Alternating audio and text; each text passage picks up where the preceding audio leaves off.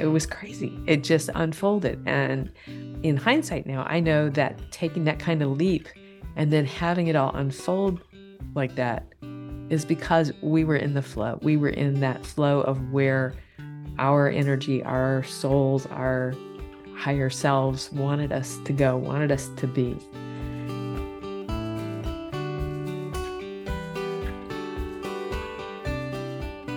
Hi, friends, and welcome to Curiously Wise. I'm Lauren Wittig, your host. And today I want to share kind of a multi-generational story with you because it's about taking leaps of faith, taking leaps of courage, and how great they can be especially when you look back at them and see how they've changed your life.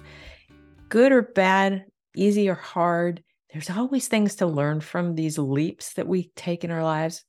And so I just want to share a little bit of a story of my personal experience recently that has echoed sort of this lesson in my own life. This summer, I was traveling a lot, and that's a good thing. I love to travel. It's been a couple of years of where we really couldn't travel. We had a lot of big trips set up for 2020, and of course, those didn't happen. So we kind of jam-packed 2022 with a lot of traveling.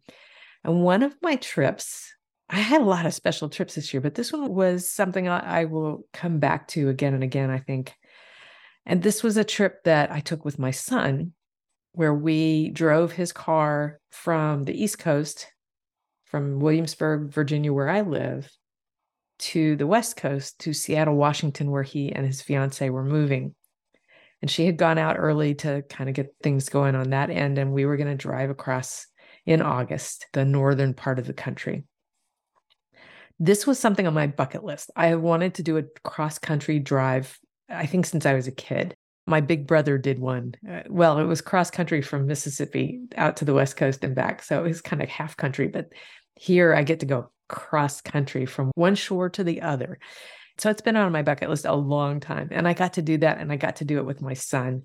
And that was special because he's grown. He's lived about 2.5 hours away. So I get to see him, every now and then, but not often. And so to spend essentially 5 solid days with him, we had a blast. We actually had really beautiful weather, except for one couple of hours in Sioux Falls, where a tremendous thunderstorm came through. So we just pulled off and sat in the lee of a building for a little bit. But other than that, the weather was remarkably awesome. And the geological changes that happen as you cross this country are mind-boggling and fascinating. And so that was some of the stuff that I really wanted to see. It was quite magical in a lot of ways. My son and I, we had great conversations. We listened to some interesting podcasts because he's a big podcast listener. And so he introduced me to a couple of new podcasts that I had not listened to that were fascinating. And it was just this really nice sort of time out of time with him that I haven't had since he was younger, before he went off to college. That was one aspect of this time with him. And it was such a treat. Our daughter had moved to Seattle almost 9 years ago. Yeah, probably coming up on 10 years. And her father had driven her out. So they had that experience. So this is kind of fun for me to get to do it with the other child who is an adult. But when I was telling friends about doing this, and again, when I got back, everybody said, well, aren't you sad to have them so far away? Aren't you sad that they're moving? Wouldn't you rather have them here? And I had the same response when our daughter moved away a long time ago, and now when our son has moved away. And that is, no, I actually am in conversation with my daughter way more when she moved out there than when she lived in my home. So there's the lovely technology that doesn't make them feel so far away. And that's nice. But there's also this idea that why would I want them to stay here just to keep me company? I moved a lot as a kid. My mom liked to have a new house every couple of years. I don't know why. I never asked her, but it meant that I changed schools regularly, and I rarely went to a school more than 2 years. And so, the idea of moving was not unusual to me, but also the idea of moving far away, that was something that I had done. So I had done it in my 20s. They're a little bit older. Actually, my daughter was almost exactly the same age. But I had moved from the DC area to New Orleans, when I was 23, I think, and I went to grad school down there. My mom helped drive me down there and helped me find an apartment and helped me move. And I had done the finding of the apartment stuff with my daughter when she moved out there. And now I got to do the driving down there and helping move part with my son. So I was able to sort of pay that forward, which is kind of cool. But also, I knew from that experience that even though it's hard to move, especially far away, you're leaving friends behind, you're leaving familiar places behind, you're leaving old patterns and habits behind. You take some of those with you, but some of them are site specific. And it also gives you some distance from that previous life, however it came to be, that gives you perspective on it and allows you to kind of let go of things that weren't working so well for you and take up some new things, bring new people into your life, bring new interests into your life, bring new activities into your life, because every place has its own things that are going on. So for me, that had been a very positive experience. I loved living in New Orleans. I loved it. It's such a weird place. There's no other place like it in the US that I've experienced as close as to somewhere old in Europe as I've ever experienced here. But there's a joie de vivre, a joy of life there that in spite of abysmal climate and, things like Katrina come through and there's a lot of poverty, and yet there's still this joy in the air there that I love. So anyway, I loved being down there. And I met my husband there. In this weird set of synchronicities, we ended up working in the same restaurant, which I was doing part-time as a student, and I met him there. Neither of us were from there. Both of us had come there to go to school at Tulane, but he was undergraduate and I was graduate. Moving so far by myself was lonely at first. It was intimidating. It was a new city. I wasn't familiar with it. I had visited there as a child, but I'd never lived there. Didn't know anybody there. I did have the advantage of school was going to be starting shortly after I moved there. So I knew that I would be meeting people. So that helped. But there were a couple of weeks that were really hard. So I know that that's part of the process. But looking back, it was like, yeah, that was a couple of weeks, really. It felt like forever at the time, but it was a couple of weeks before I started to meet people and started to settle into sort of a new life and a new pattern. And it was so beneficial to me in many ways, mentally, emotionally, physically, spiritually. It's in every way, my life was improved and changed in some pretty huge ways. I mean, meeting your husband, we've been married for, oh my gosh, 37 years now, I think. I don't know. But so major trajectory change.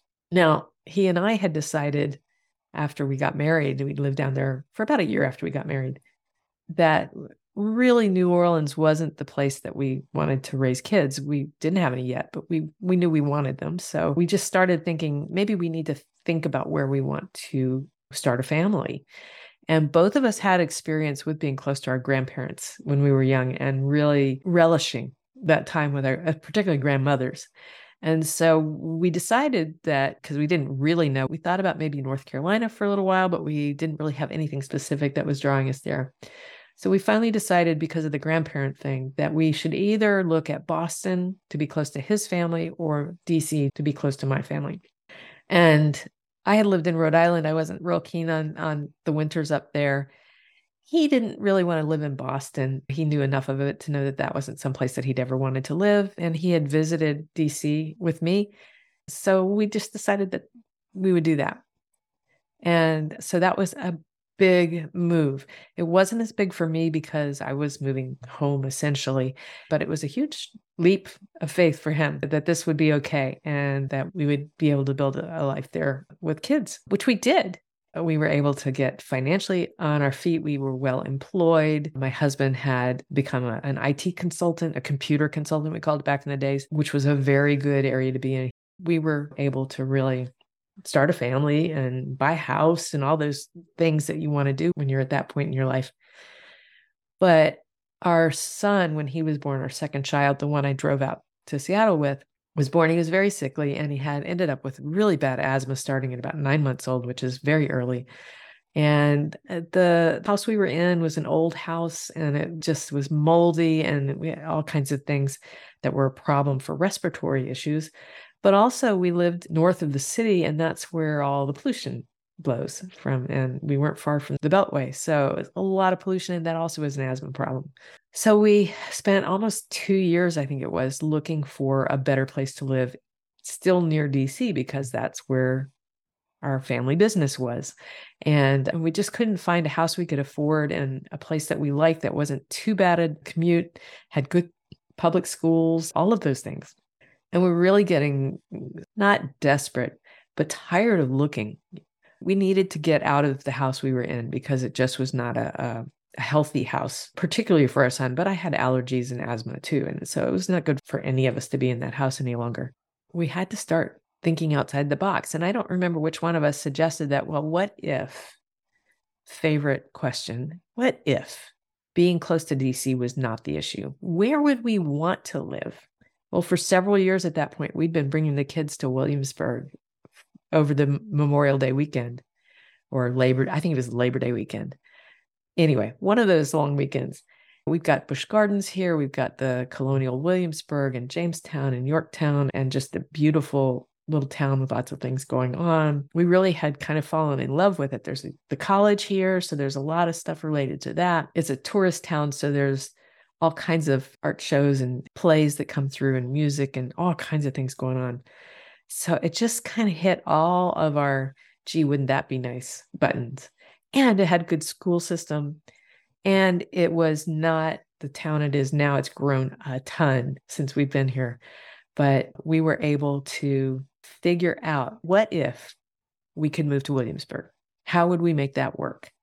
And that began a series of investigations and making some pretty life-changing decisions that were scary at the time. One of those was that my husband would stay in DC 3 days a week, which we figured still meant he'd be home 4 full days a week because he'd work from home a couple of days, and he'd see the kids a lot more. He'd be home when they got home a couple of days a week. He'd be here for dinners 4 days a week instead of rarely, because between the work he was doing and the commute, he was gone 7 to 7 basically every day in DC. We were nervous. We said, well, let's go take a trip down to Williamsburg, just me and him, and see if we can find a neighborhood we like. Let's check out the schools. And we did all that. And I actually found online the neighborhood we now live in. It was the first place that I found. And we were able to build a house here. It took every penny we had at the time. We were house poor for a long time, but we were able to meet all of our criteria except being close to the metro in DC. And it was a big change for all of us. All of us. The kids came out of Montessori school and went into public schools. I was now not only a stay-at-home mom, but I was a stay-at-home mom in a place where I knew nobody. As a couple, we were separated 3 days a week. And I didn't know how that was going to affect our relationship. Turns out it's been really good. So there were all of these things that were scary, but it felt like the right thing to do. And once we took the leap and decided this is what we were going to do, everything fell into place. It was amazing. It was amazing. And it's not like we didn't have to take action to enable that to happen. You have to look for a new apartment, for example, to live in while you're waiting for your house to be built, those sorts of things. But they all unfolded exactly at the time we needed them to, in the places we needed them to. Our house actually sold before we put it on the market. I mean, it was crazy. It just unfolded. And in hindsight now, I know that taking that kind of leap and then having it all unfold like that is because we were in the flow. We were in that flow of where our energy, our souls, our higher selves wanted us to go, wanted us to be. And we've lived here for a long time now. I've never lived in one place for as long as I've lived here in Williamsburg. So it was pretty good. So this is the backstory to why, for me, it was so easy to encourage my kids to move so far away. It's such a leap of faith. It's such an act of courage. And it's such an act of curiosity to move somewhere different. And it helps when there's somebody there to help you do it, either help you with the move or In the case of my daughter, when she moved out to Seattle, she moved with a friend from college. So they had each other to support and to help and to lean on. With my son and his fiance, they have their sister there who already knows the lay of the land and can connect them with people and help them find a place to live and that sort of thing. So it's definitely easier to do it that way. But when we moved to Williamsburg, we knew no one. When I moved to New Orleans, I knew no one.